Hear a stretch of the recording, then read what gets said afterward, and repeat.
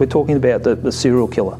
New South Wales police don't have a great deal of experience investigating serial killings. I can't picture him being a murderer, you know. I can't picture him doing that to those kids, really. I want him to go to jail for justice. And I still want to fight for justice. Justice. All we want is justice. Get us into court. And this is unique. It hasn't happened in New South Wales before. As far as I know, it hasn't happened in Australia. I am absolutely gobsmacked by the amount of people that have never heard of it or no understanding of it. This is Bowraville, a podcast about innocence and guilt, brought to you by the Australian newspaper. I'm Dan Box.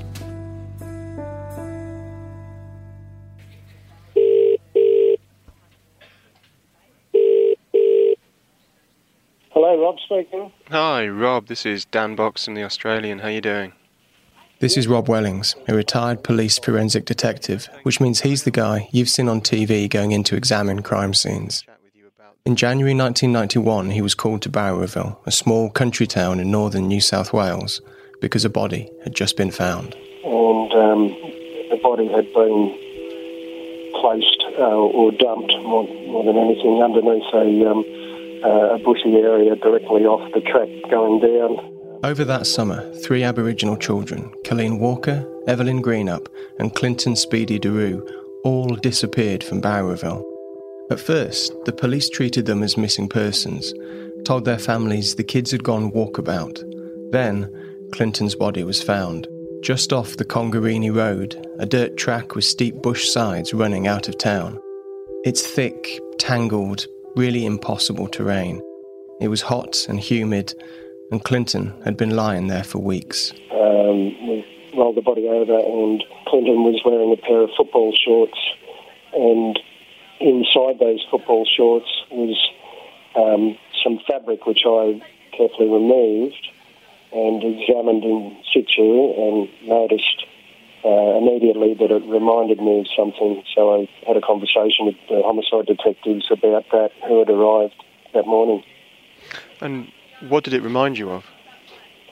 Well, straight away it reminded me of the caravan that I'd examined 3 weeks prior back at Bowraville. And that's significant. The caravan Rob had been called in to examine belonged to a white man from Bowraville called Jay Hart. The caravan was an old caravan. It was a small caravan. The information given to me was that a young fella, or a young man about 24 years of age, was living in that caravan on his mother's property. The caravan was what you would expect from a young, single, active man to have treated it that way. It was rather unkempt. It was more of a squat or a place to sleep than anything else, with a television, and I don't think too much cooking went on in there, and not too much cleaning. The caravan was also the last place Clinton was seen. He slept there the night he disappeared.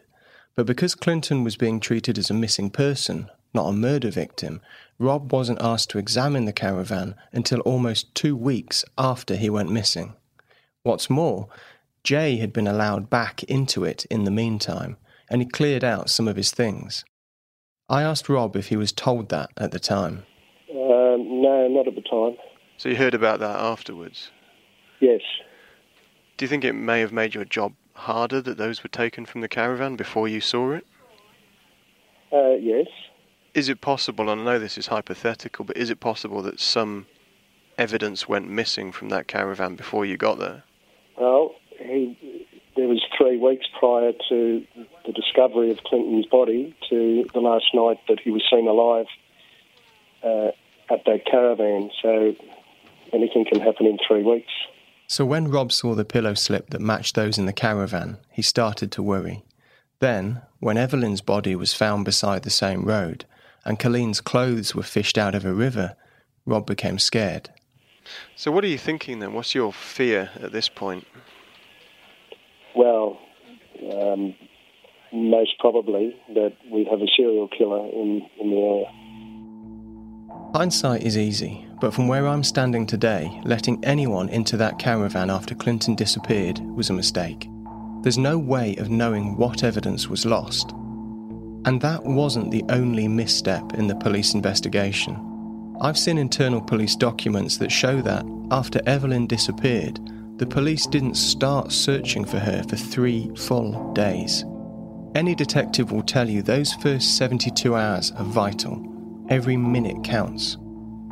Even after all 3 children had disappeared, the investigation was led by a detective sergeant from the Child Mistreatment Unit, who had no experience of murder investigation. A parliamentary inquiry heard that this, quote, had a detrimental impact on the quality of the investigation.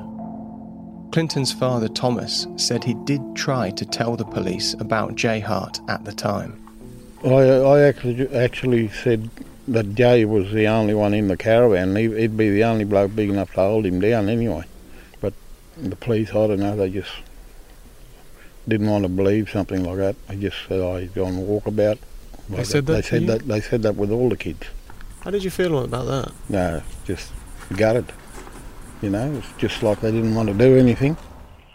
You could tell, I could tell straight away that they've been treated as basically that they've gone walkabout. This is Jason Evers. He's a retired police detective who was asked to take another look at the Bowraville murders. We spoke by phone, so again, it's not a great line. When Jason was handed the evidence collected during the first investigation, I asked him, was there as much there as he expected? No, there was a lot of reinvestigation required. Why? Well, a lot of witnesses hadn't been interviewed. I don't think that a lot of the evidence was not elaborated on or tested. As I said, it was my underlying feel that they'd basically gone about proving that these children had just gone walkabout. They hadn't been murdered. It had a real underlying theme to it. And how did you feel about that as a police officer? I was disgusted. It just showed a lack of insight. It wasn't until they didn't realise what was building on their hands, and when they found Clinton and then they found Evelyn, a whole lot of troubles. Well, yeah. Obviously, then blown completely right up. Because at that point, they'd got a killer on the loose. Yeah, a serial killer. We met one of the police detectives who was involved in the investigation immediately after the bodies were found. He didn't want to be named or for the interview to be recorded, and I don't read anything into that. In my experience of dealing with cops, most of them are just uncomfortable talking to journalists. But he was defensive. When we sat down, the first words he said were, "Is this a witch hunt?" And it's not. I actually found him to be a convincing, decent bloke. He said the police at the time were honest and they worked hard. I believe him. But, he said, there were challenges, huge obstacles, including the inability of the black victims' families and the white cops to talk properly to each other. And other obstacles. They were using typewriters in the back of police cars to take witness statements. Today, they'd all be recorded on film. And then there's the gulf in forensic technology between then and now. After Clinton's body was found, Rob Welling says he went back to Jay Hart's caravan and did a proper forensic inspection. I located a very minute speck of human blood on the vinyl bedhead above the double bed in the caravan, and that was analysed in our forensic biology unit and identified as human blood. Were you able to tell anything more in terms of whose blood? Well, given this was 1990, it was prior to Australia using DNA techniques. It was hardly even heard of around the world. It was in its infancy in Europe and America. The sample was that small. Unfortunately, it was that small that the bloodstain was destroyed in the analysis by the forensic biologist to identify that it was blood. So there's been no way of going back since then with improved technology and actually finding out whose blood it was, because that single piece of blood has now been destroyed? Yes, that's correct. Which is obviously pretty disappointing, particularly as Clinton had suffered a blow to the head. Jay was put on trial, but found not guilty. Then, years later, a new police strike force was set up to reinvestigate the case. The detective leading it then and now is Gary Jubelin. Gary's an interesting character, so I'm just going to let him talk. when 3 children living in the same street are murdered over a 5-month period and the justice system can't bring the person accountable for that to justice, I think the justice system has let them down. And I'd go further than that, because the justice system is very broad. It's not just policing, it's the courts, and it's the media that follow it, and it's the community. There was no outrage. One thing I found unique about this investigation, and I've been doing homicide for a long time, so I get a sense of things that attract the public's attention. Here we have 3 kids murdered, living in the same street, and I am absolutely gobsmacked by the amount of people that have never heard of it or no understanding of it. Why that is, you speak to the community and they say that's because we're Aboriginal and people don't care. I've been working on this for 20 years, and at first I didn't think they were right, but now I think they were spot on. Well, at the time, I didn't understand a lot about racism. As I got older, I realised, that was just because we were black. This is Paula Craig. She was Colleen Walker's sister and was a year younger, just 15, when Colleen disappeared. Unlike the other children, Colleen has never been found, which means her family still go out searching for her body, even today. I spoke to Paula on the banks of the Nambucca River outside Bowraville. That's the same river where her sister's clothes were found weighted down with rocks a quarter century ago. Mum, I know it would have been really hard for Mum. She's one strong woman. She kept us all together.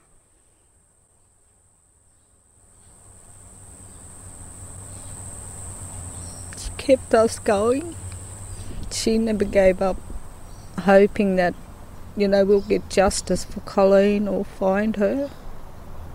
I know there's been times I've felt like giving up, and because it's very draining, emotionally draining.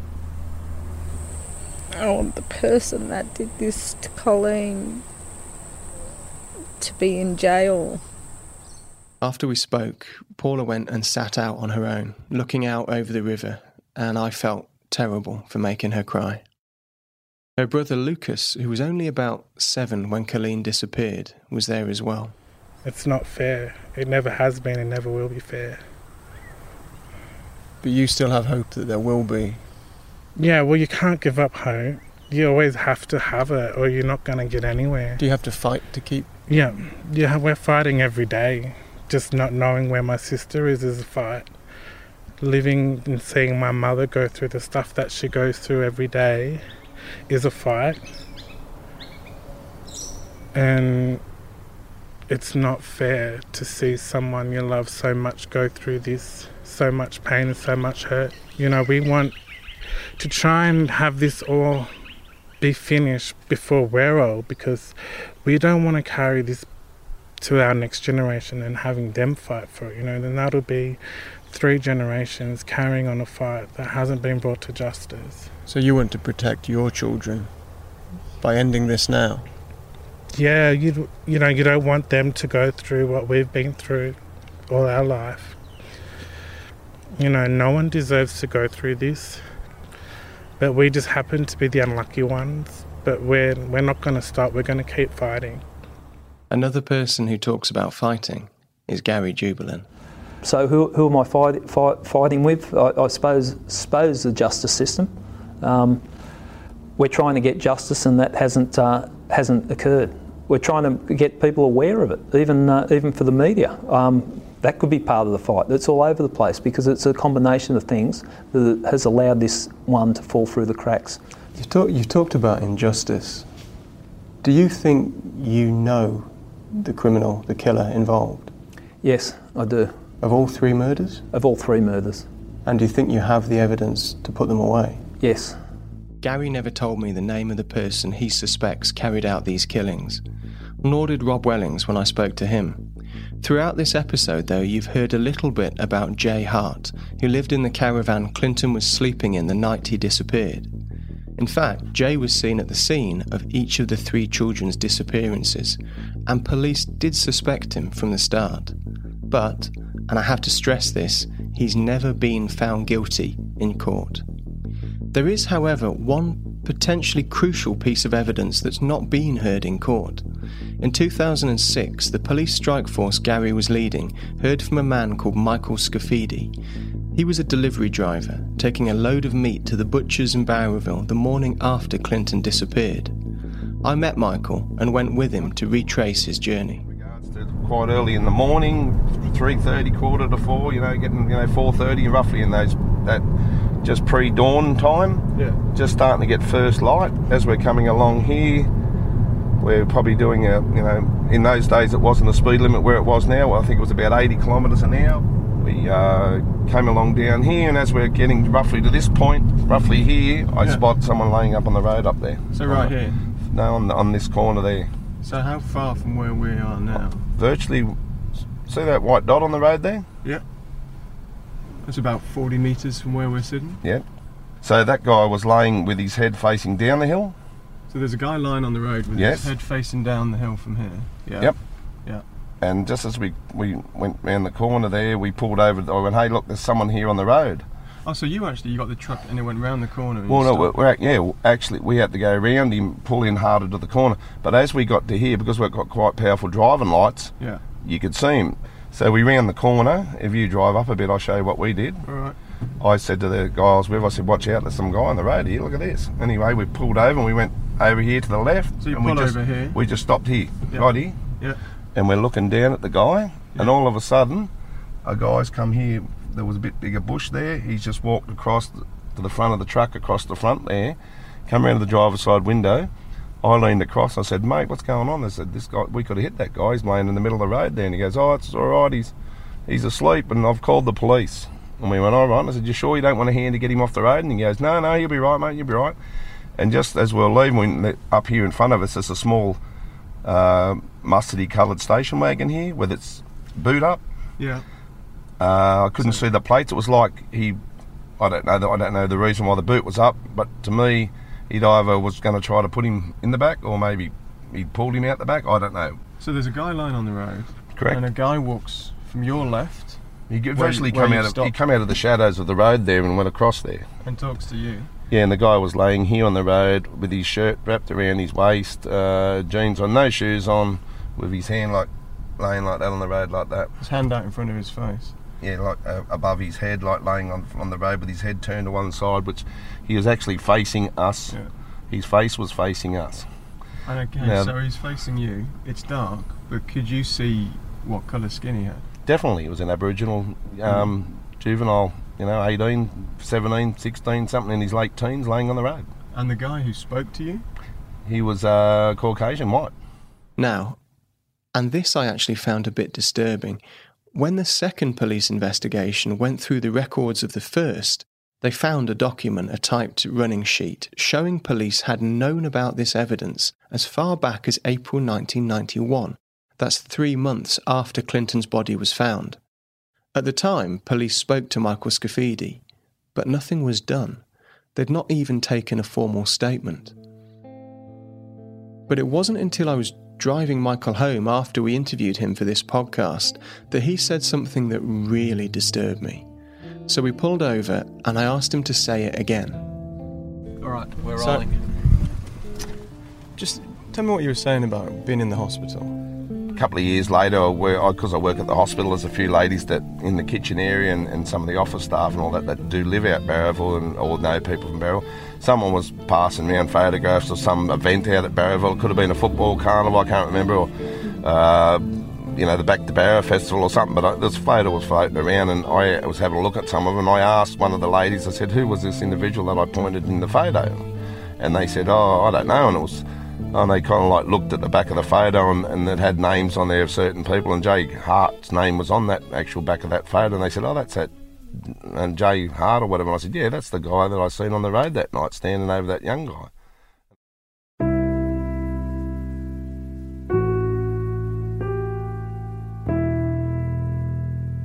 Next time on Bowraville. He tried to kill me a few times. He tried to shoot me when I was pregnant, 7 pregnant. And one time He physically assaulted me when I was 7.5 months pregnant, when I was carrying the baby. He became the devil. Bowraville is a podcast brought to you by The Australian. It was produced and edited by Eric George. Original music by Riley McCulloch and Marlo Fitzpatrick. Additional music by Chris Zabriskie, Rui, Graham Bowl and Andy G. Cohen. You can find all the episodes of this podcast on SoundCloud and on iTunes, where you can also subscribe to keep track of future episodes. To read more about the Bowraville murders, head to theaustralian.com.au/Bowraville. I'm Dan Box.